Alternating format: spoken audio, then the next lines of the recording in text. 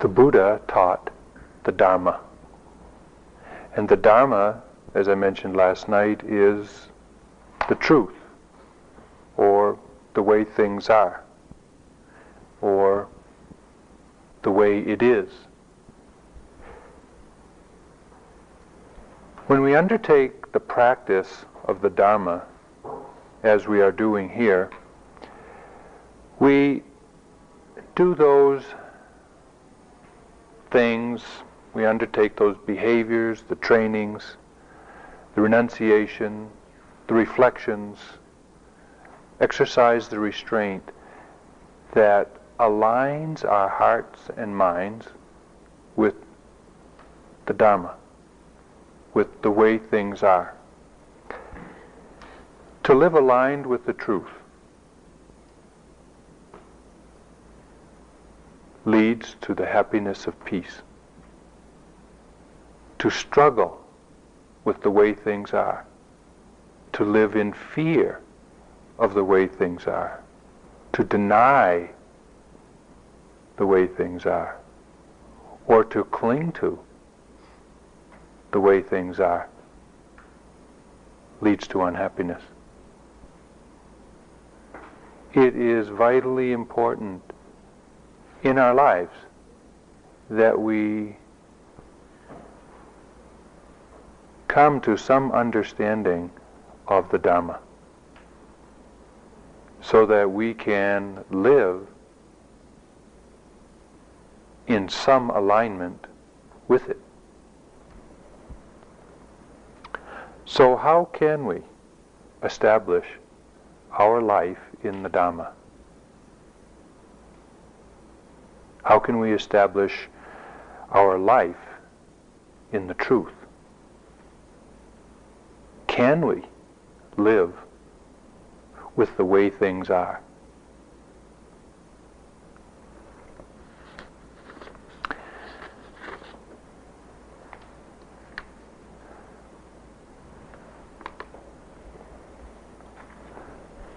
It said when the Buddha spoke to his students, monks and nuns, laymen and laywomen, that he had the capacity to speak in such a way that what he said could be heard intimately and directly by every one of the listeners.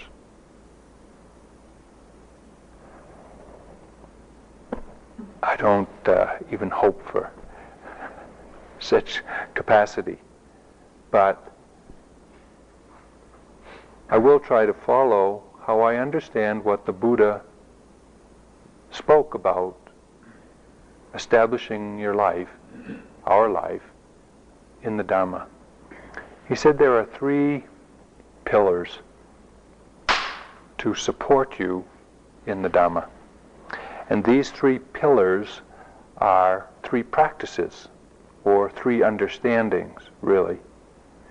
The practice and the understanding of dana, or generosity, the practice and the understanding of sila, or ethical living, and the practice and training of bhavana, or development of mind. And he understood and he taught that each of these 3 is essential to establish a life aligned with the truth that leads to the highest happiness of peace. As the Dhamma has come to the West, as the teachings of the Buddha have slowly been carried here by Westerners who've gone to Asia and practiced, by Asian teachers who've come to the States and taught, primarily and initially the interest has been in mental development, bhavana, meditation really, Zen sessions, insight or mindfulness retreats. And for many years this has been the vehicle really for carrying the teachings of the Buddha.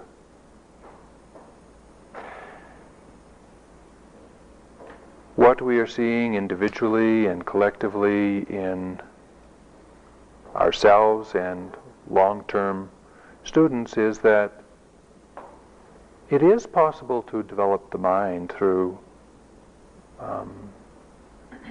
different meditative technique. But that isn't enough to establish a life aligned with the truth. It takes more than that. Carol Wilson, a friend and colleague, isn't writing a book, but if she does, the title will be Mindfulness is Not Enough.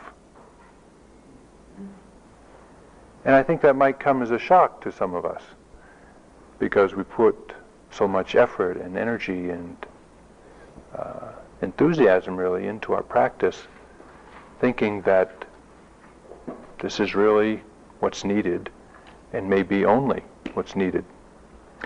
But when the Buddha taught, he gave what is understood to be a progressive Dharma talk. He would speak about the most basic understanding first. The basic understanding of how to be just minimally happy.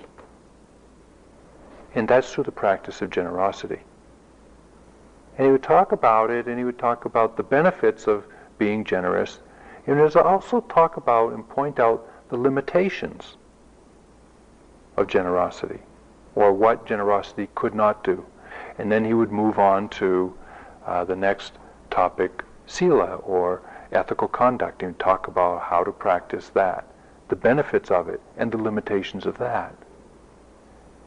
And he would go on progressively through the different trainings that he taught until he reached insight practice, which is where we start. And so in some ways our practice of insight may not have the support or the foundation necessary to live a life of deep insight. So tonight I want to speak about the three pillars of the Dhamma as a way of laying a foundation and building up some support for the work of insight that we're doing here.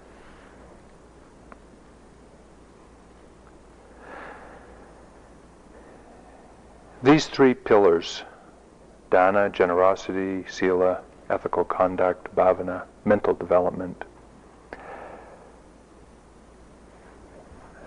acknowledge two truths. The first is that we are all connected. We're all related. We all are woven into this vast web of life. And whatever any one of us does ultimately affects every other one. That's an understanding that is not obvious and may be hard to see in some situations, but in practice we do come to understand it more intimately. But the second truth that these three trainings and three pillars of the Dhamma rests on is that all happiness comes from letting go. True, sincere, deep, and subtle happiness comes not from acquiring, hanging on, getting more for oneself to enjoy alone, but really from letting go. So I want to speak about how these practices acknowledge our interdependence and point to the wisdom of letting go as the vehicle for being happy.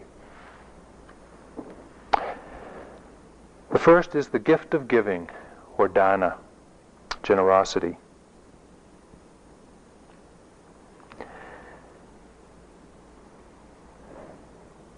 I mentioned last night that I went to Asia in mid-80s, and I thought that I might be there for a year or so practicing, and after 5 years I finally decided to come home or come back to the States. And just before I decided to come back, two Burmese women came to see me at the monastery, and they said they'd like me to meet their sayadaw. And a sayadaw in Burma is a teacher, it's a monk, usually an elder monk, who was their family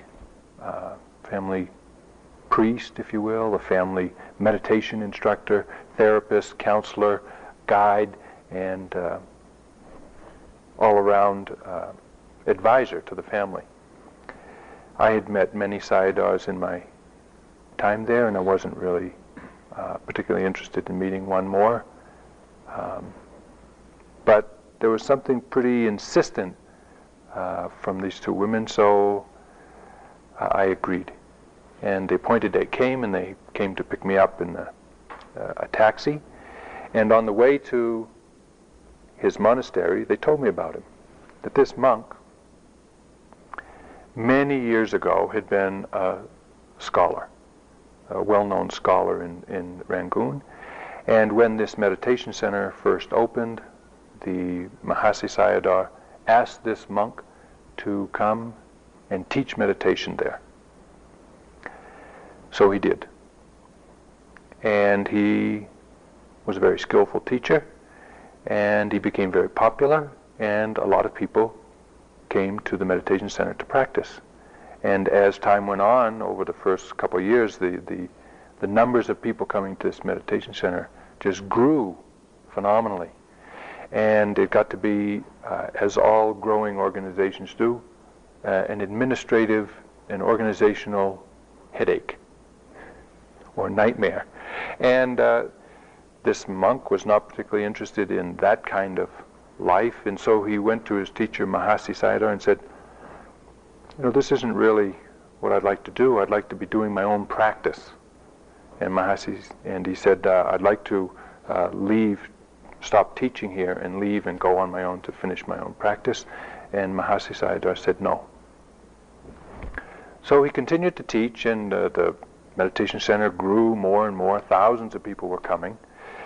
And after a few more years, it was even bigger, more administrative work. And this monk went to his teacher again and said, I would prefer to be doing my own practice somewhere in solitude, and may I leave? And Mahasi Sayadaw again said no. So he continued to teach, and after 10 years, he went to Mahasi Sayadaw again for the third time, and there's something magical about the third time in all Buddhist stories. He went to Mahasi and again acknowledged his appreciation for the teaching and the opportunity to teach, but that he would really like to leave and do his own practice, and Mahasi said okay. So he left the monastery, he went to the edge of Rangoon, where Rangoon then met the jungle, in a place called North Okalapa. He found a cave, he went in the cave to do his own practice. So, as monks do, he would walk into the nearby suburb or village to get his alms in the morning, and then go back to his cave and practice. Well, it didn't take long before the people that knew him to be a good teacher, and a good monk and a good teacher, came to see him and asked for the teachings. So he said, okay. And they would, after work, they'd come by his cave and he would give some teaching, and they would sit and practice. Well, he'd been in the cave or out of the monastery now for 30 years when I was going to see him. Now, he has a little, maybe 2, maybe 3 acre piece of jungle, just trees and a couple of cabins, in this huge suburban sprawl. And they explained to me that he was so committed to his practice, he was just interested in doing his practice, and he was But he was also compassionate enough to share his understanding, his teaching with those who came to ask. And that whole suburb was people that had come to practice with him. And they would work during the day, they'd come to see him at night, they'd sit and walk, and he'd give a Dhamma talk and some instruction, and he would do his practice during the day, and they'd go to work and come back. And this is the way it had gone for 30 years. And he didn't allow them to build him a big monastery, just a simple cabin for himself and a couple of other monks, and a big dining room for, when the monks get their meals and when the visitors, when the lay people have a festival or whatever. And also in this monastery there was a dormitory for elderly women, which seem to gravitate to the monasteries when they're finished with their household and household responsibilities. And so he had taken care of his own practice, and he'd taken care of this whole community of people, being willing to share his understanding, his time, his knowledge with them, and they in turn supported him by carving out this little piece of the jungle and building him a small cabin and supporting him for his daily alms meal, whatever he needed to live. And to me, this is a very beautiful story of the power of freely sharing what you have with others. The power of generosity. Without any expectation, without any demands, without any coercion, without any obligation, just out of a heartfelt wish to be happy and to support others in their happiness, in sharing our lives, this is what's possible.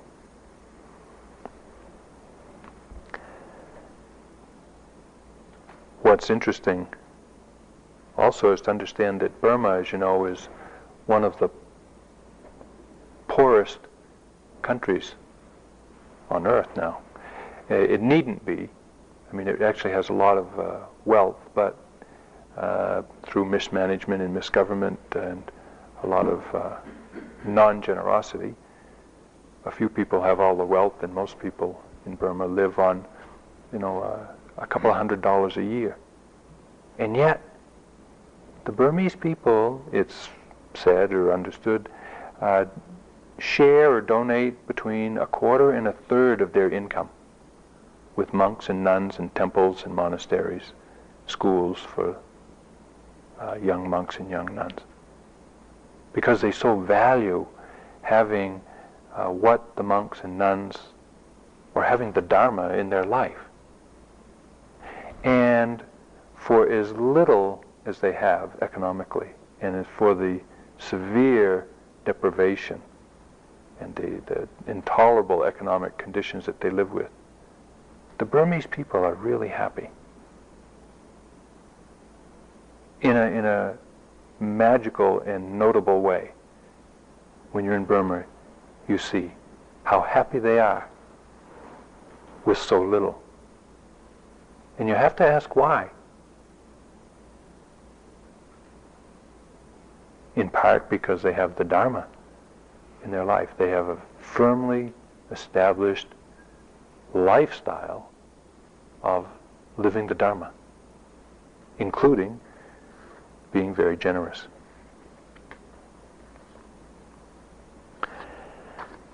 The practice of freely offering what you have to support others in whatever way you can, in whatever way they need, requires, obviously, letting go. But it also rests on the understanding that we are connected, we are related, we can't acquire somehow our happiness at the expense of others. is not possible.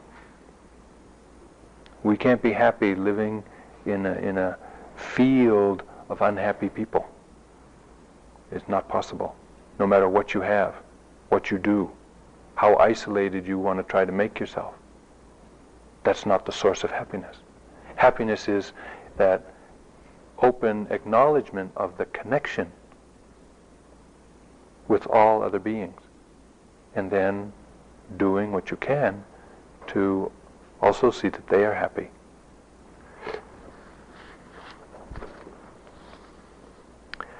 Generosity, or the practicing of giving, is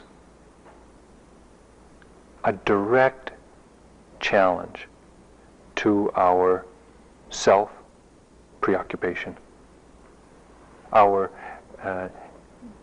habit of taking care of ourselves, getting more for ourselves, enjoying for ourselves, keeping for ourselves, as believing that this is the way to be happy. And generosity is a direct confront to that, because it's the initial movement of the heart to connect with others and to let go of some of our self-absorption. I don't remember who it is right now, I'm sorry, but someone said that, I think it was Albert Schweitzer. He says, I don't know what each of you will do in your life, but those of you who find an effective way to serve others will be the ones who are happy.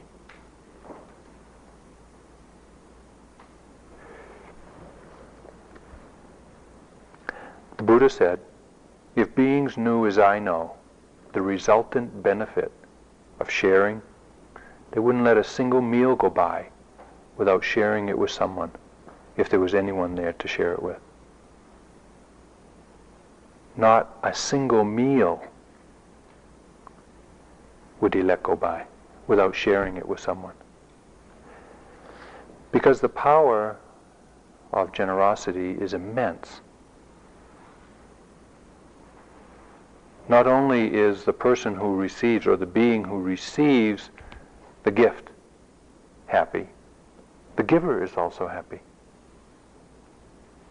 The best way, if you're feeling in the dumps, you're feeling depressed, you're feeling angry, you're feeling unhappy for whatever reason, the surest and quickest and easiest way to get some relief is to give somebody something. Anything. And you'll feel better for it.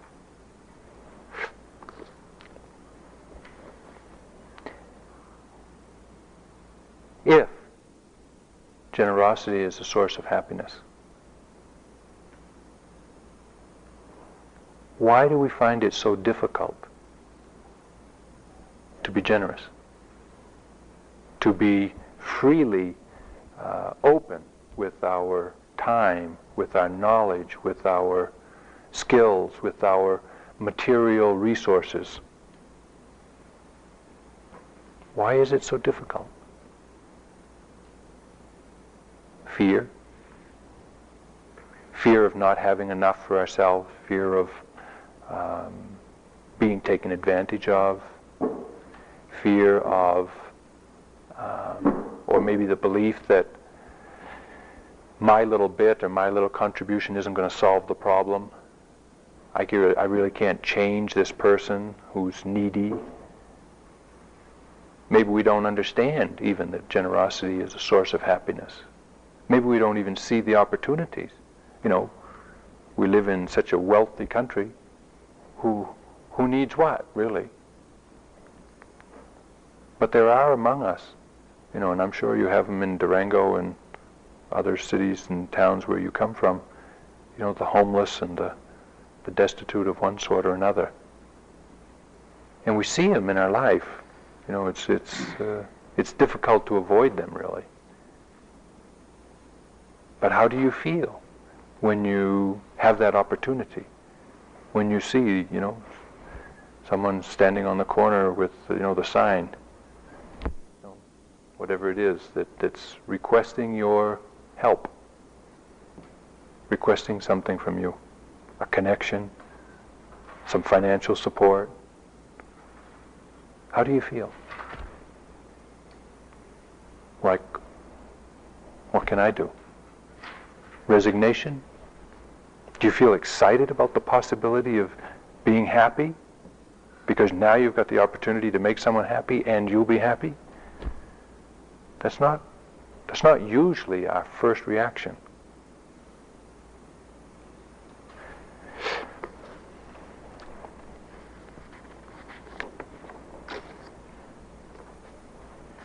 It's obvious that generosity benefits the one who receives.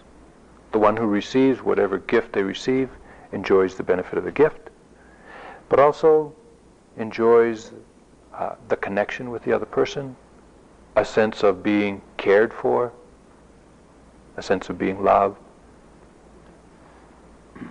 But the donor, the one who's generous, also benefits. It's said there's 5 benefits for those who practice generosity. And the first is that they'll be loved by many. They have the affection of many people. Do you dislike generous people? Not usually. But people who aren't generous, and could be easily, what do we feel about them? There was a monk in the monastery where I stayed who was the most popular of the teaching monks at the time that I was there. And his name was Usatila. And he was just the most lovable monk, if you can have such a thing. Lovable monk. And he was extraordinarily generous. He was just known to be a very generous person. Not that he had a lot of resources, but just he was. And at one point in my stay there, he asked me if I would teach him English. And he knew a little bit of English. He actually knew quite a lot of English. He just wanted a little more practice speaking. So I agreed, and each evening I would go to his cabin, and we would talk for an hour and a half. And I did this for, I don't know, maybe half a year, 6 months. Every time, not without fail, before I would leave, he would offer me something. Every time. It might only be a pen, a notebook, a pencil, a soft drink, whatever. But sometimes it was, robes and other things that monks can have. But every time.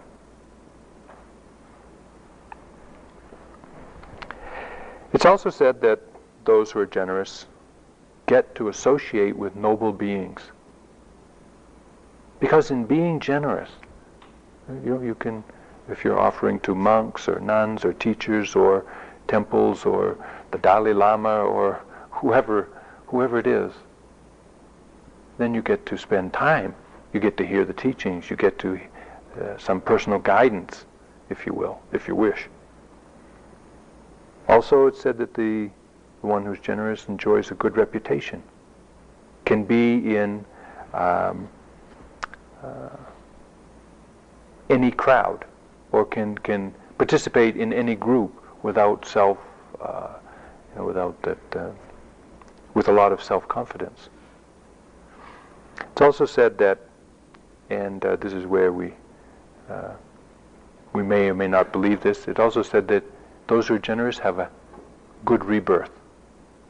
And there are just many, many, many stories in the Buddhist texts of the Buddha explaining to someone who's inquiring, a monk or a nun who's inquiring, why is so-and-so enjoying, the kind of life that they're enjoying now? They have a good health, or they have a long life, or they're a good yogi, or whatever it is. And the Buddha would inevitably tell a story of, in some past lifetime, they offered a flower to a monk, or they offered a single spoonful of rice to someone. And as a result of that, good conditions in their future or in their subsequent life. We don't have to believe that. And a lot of us don't really know how to understand lives and past lives and future lives, if there are such a thing. But just as a possibility, even in this lifetime, think, if we're generous in this moment, if we make an effort to be kind, to be generous, to share what we have, every time we think of it, every time we remember what we've done, we're happy again. Every time. That's like a rebirth of that happiness, isn't it? It's like, so, the more generous you are, the more you remember it, the happier you'll be. It almost sounds too simplistic, doesn't it? It's like, this can't be so. This is too simple. It's not complicated enough. What constitutes giving, sharing, generosity? It really takes place in the heart. Having the intention to share, having the intention to let go of your attachment to something. And the purer the intention, the purer the giving. Giving is not so much based on what you give or how much you give. It's really based on, or the result of the benefit of the giving is, how pure is your giving? How free are you of what you're giving, and how sincere is your wish for the others to be happy?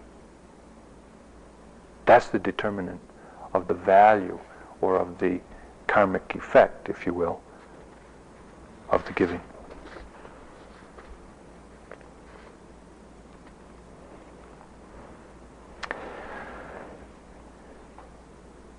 Here, each of us is contributing to this retreat. I'm offering the teachings. All of you are doing some yogi jobs, offering some of the financial support to have this retreat, the organizational skills, and together we share what we're able to share in order to create this opportunity. We get to practice the Dhamma, and then we get to take that home. The greatest gift, the Buddha said, is the gift of the Dhamma. As you learn to live, to acknowledge and to learn to live aligned with the truth, you give others that gift. The truth of your life.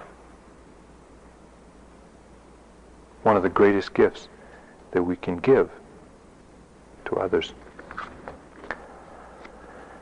So this is the gift of giving, one of the pillars or the foundations for living a life aligned with the truth, the deepest truth of the way things are, that we are all connected.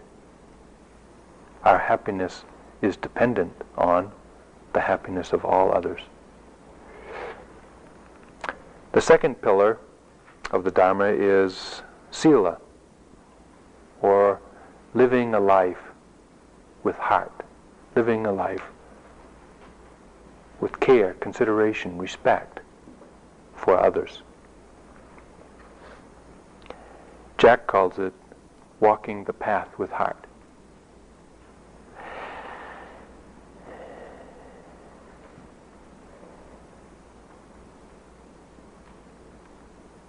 When we opened the retreat, we took the precepts, the 5 communal agreements that establish container of safety, of protection for us to do the work that we do. Those agreements,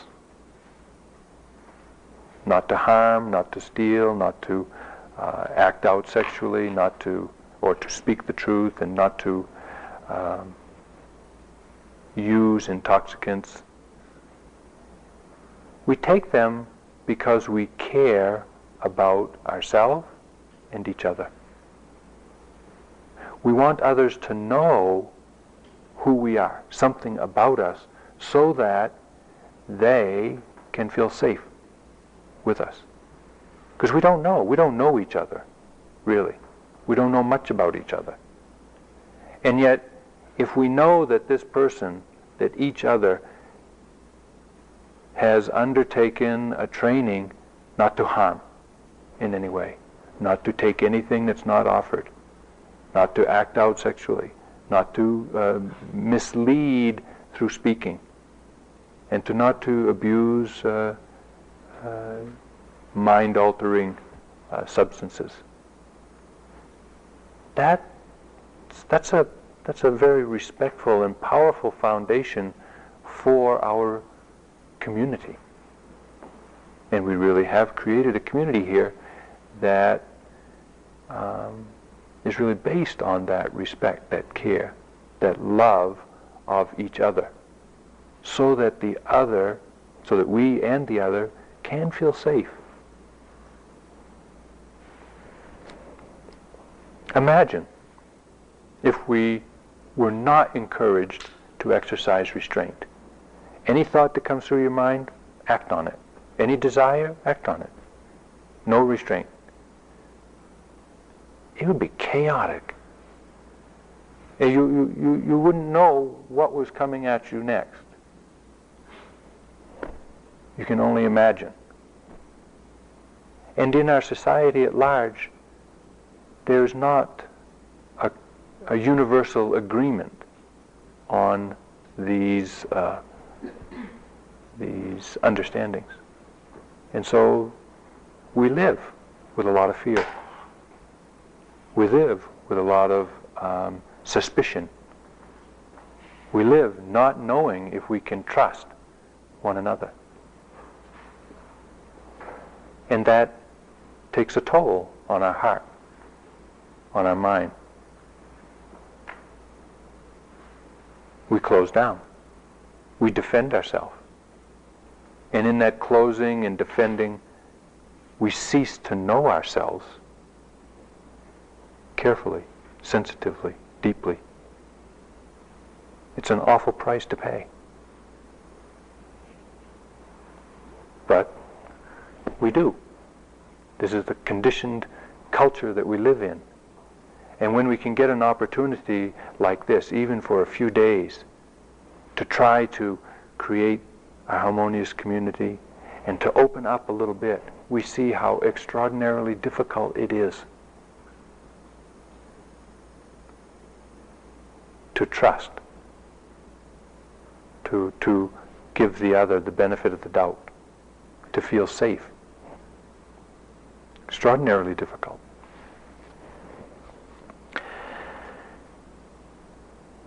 The precepts are, as understood in Burma and in Buddhist countries, they're the minimum requirements for humanity. Minimum daily requirement, really, is to keep the precepts. If you want to be human, it's your minimum requirement. But these all rest on two qualities of mind, or two qualities of heart, which are called, in the Buddha's teachings, the guardians of the world. They're called the guardians of the world because they protect the world from just falling into chaos. And these two are modesty and conscience. Modesty is having a sense, knowing yourself, what makes your heart contract and what makes your heart stay open. Feeling it. Not thinking it, but feeling in each moment what behavior of yourself or others makes your heart contract and what allows your heart to stay open. Without that deeply felt sense of your own heart, what's to guide you? What's to guide us in our life? Are we going to believe Washington, Hollywood, Wall Street? I don't think so. I hope not. Are we going to believe our thoughts? are beliefs that we got from who? The Buddha pointed to our own heart. If you really want to know where suffering and the truth lies, you have to look at your own heart. You have to feel your way in each situation. Is this that I'm doing causing my heart to close down or open up? Is this that I'm saying or this that I'm hearing causing my heart to contract or stay open? That's modesty. That's having a sense of really feeling your way into what's right and what's wrong. What conduces to openness and happiness and harmony, and what conduces to closeness, contraction, disharmony. Only we can know for ourselves. And the only way to know for ourselves is to pay very careful attention. It's the only way. Conscience is the sensitivity to what others are feeling, what others consider to be right and wrong, or skillful or unskillful, if you will. You know, that we teachers often get asked about spiritual community, or being connected with a teacher, or having a sangha. We all already have our sangha. Consider in your life, who is it that you care about how they think of you? You know, there's a lot of people in your life you don't care really what they think about you. But there are some people that you really do care what they think about you. That's your sangha. That's your sangha. That's the people that you care how you appear to them. You want to protect your relationship with them. It's not that you want to deceive them and just appear to be la-di-da, but it's because you care about them, how they feel about you. And it's through recognizing that we then act in ways that preserve the harmony of that relationship. The Bodhisattva, of course, takes everyone as being in their sangha. They care about everyone. But if we can just care about one other person, that's a good beginning.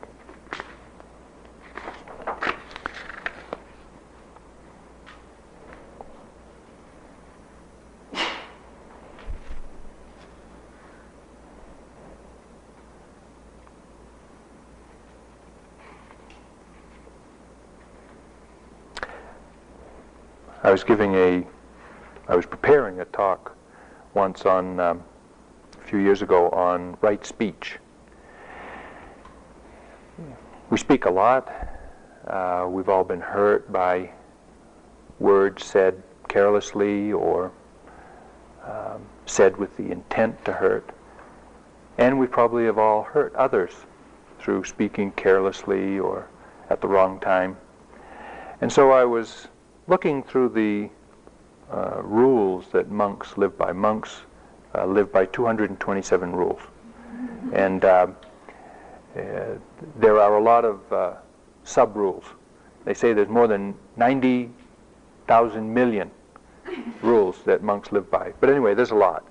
And I was looking at how many of them have to do with speaking.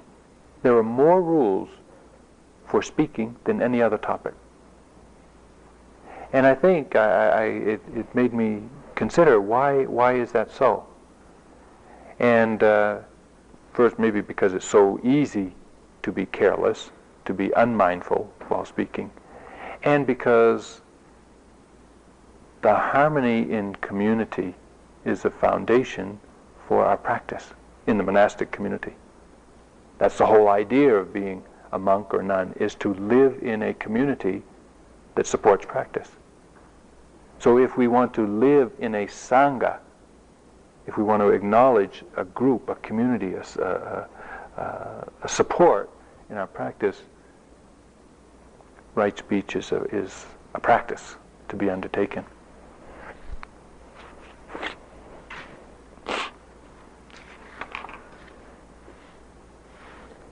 Better than 1,000 hollow words is one word that brings peace,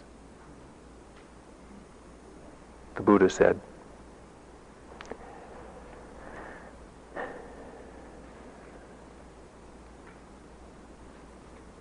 When we live with an awareness of modesty, conscience, care for others, respect others' feelings, wish to preserve the harmony, the safety in our communities, then we protect ourselves from blame, from punishment, from remorse. And a life free of these things tends towards happiness. Can you imagine living in a safe community, in harmony with others, openly? It would be tremendous. It would just be... Don't we all want that? I mean, if we can imagine that it's possible, wouldn't you want that? And yet, you can't buy it. You can't live, you can't go someplace and find it. You can't buy it, it's not for sale. You can only create it through your own heart.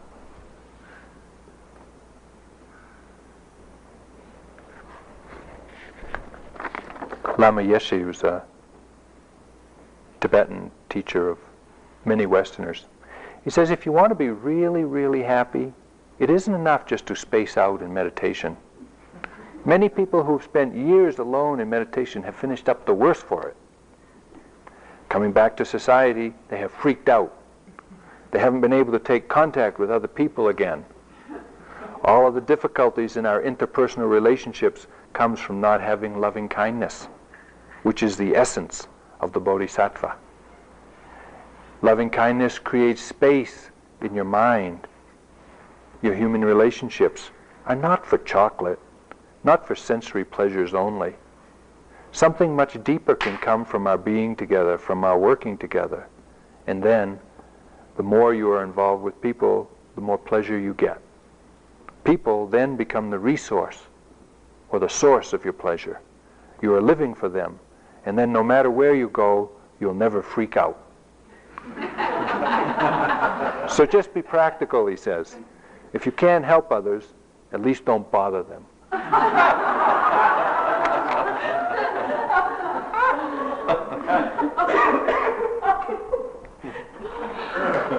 You should be so lucky to be able to just not bother people.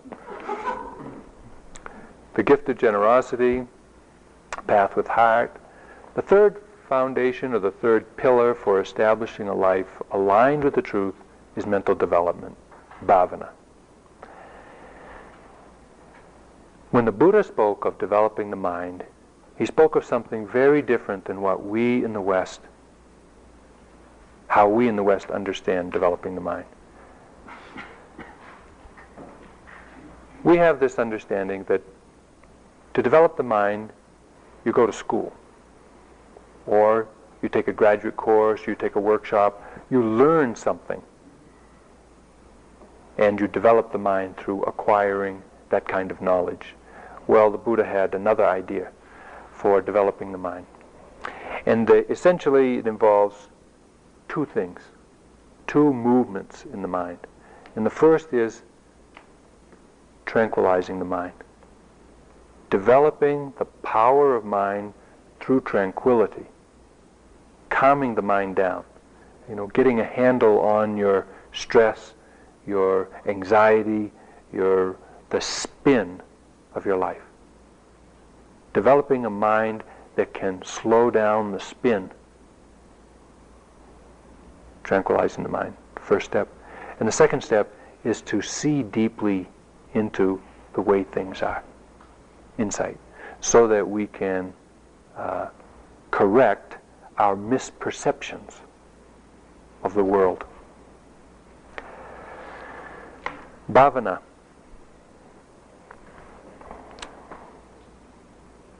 powerful support for generosity if we understand the benefit of generosity.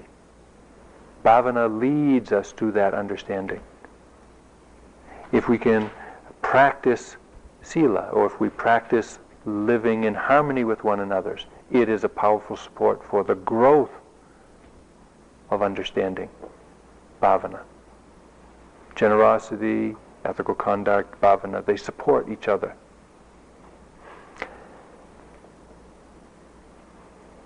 Here, we're primarily practicing bhavana, training the mind to calm down and see things clearly. It takes, as you have no doubt discovered, tremendous patience. Tremendous patience. Why? Because the habits of our mind are so strong. Unbelievably powerful forces in the mind move us around, jerk us around. Fear, desire, loneliness, boredom, just to name a few, are powerful forces that, if we're not aware of them, will lead us astray. They'll lead us wherever we are not interested in going even. How do we get a handle on these forces in the mind? You can't control them. You can't just say, I'm not going to be impatient. I'm not going to be bored. I'm not going to be lonely. Good luck. It doesn't happen that way, as you know. And these forces, they come just seemingly for no apparent reason. And we have to suffer with them.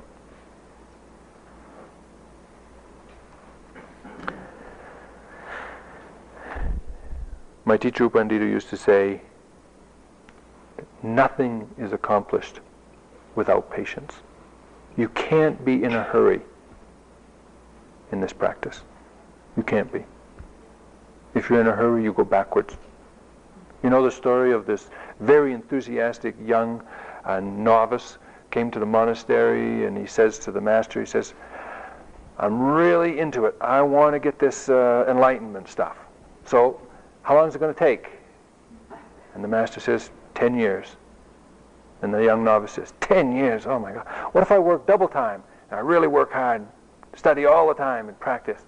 And the master says, 20 years. And the young novice says, hey, wait, I'm going to do it all the time, day and night. I'm not going to rest. I'm going to work really diligently, never stop. How long will it take? 30 years. And the novice says, well, how come? I'm going to work harder and it's going to take longer. And the master says, with one eye on the goal, you've only got one eye to find the path.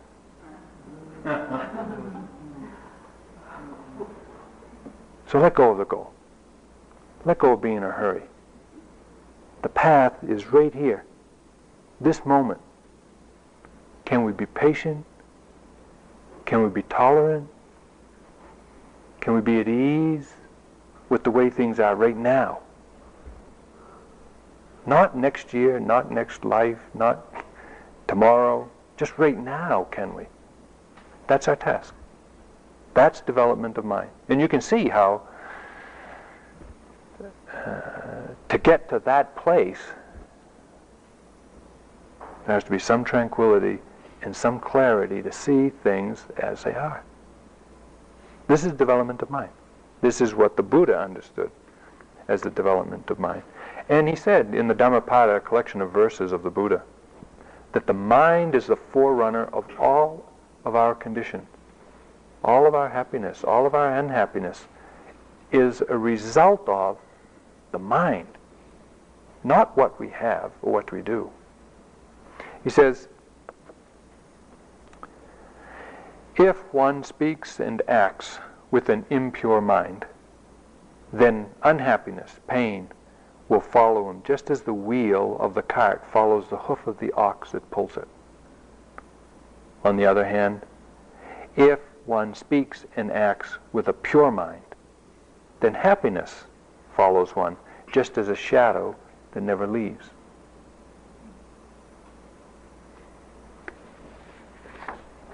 Part of our practice here is to purify the mind. Purify the mind of the hindering qualities: sleepiness, restlessness, doubt, desire, aversion, irritation, frustration, impatience, so that we then can see clearly, so that we can purify our understanding of the way things are. These two practices, to tranquilize the mind, a practice, concentration practice, and to see clearly is insight practice. I mentioned today earlier the difference between them. They're both necessary. The Buddha praised those who practice tranquility and insight.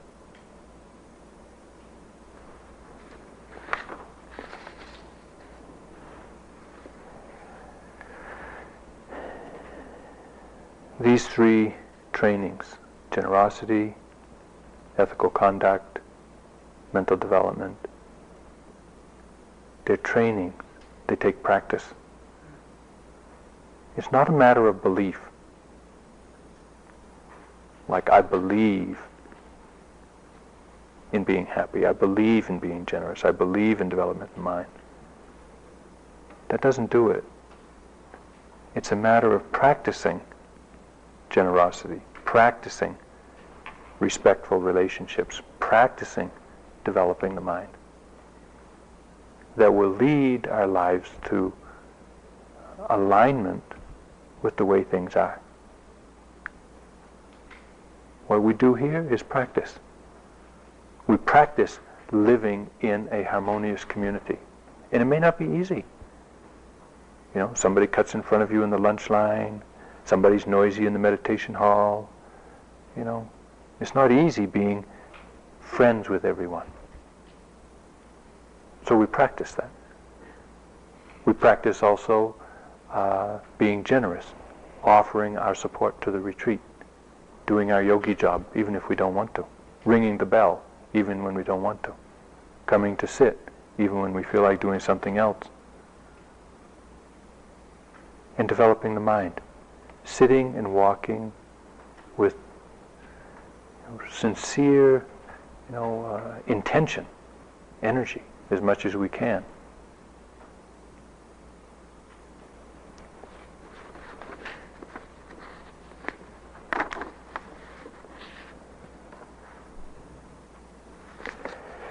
Trungpa Rinpoche, some of you know, also a great Tibetan teacher, wrote this poem called Afterthought. Such a precious human body, difficult to rediscover. Such precious pain, not difficult to discover. Such an old story is by now a familiar joke. You and I know the facts and the case history. We have a mutual understanding of each other which has never been sold or bought by anyone. Our mutual understanding keeps the thread of sanity. Sometimes the thread is electrified. Sometimes it is smeared with honey and butter. Nevertheless, we have no regrets.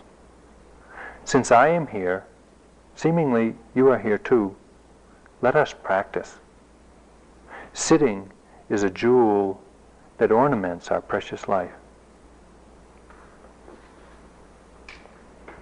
So let's sit for a few minutes.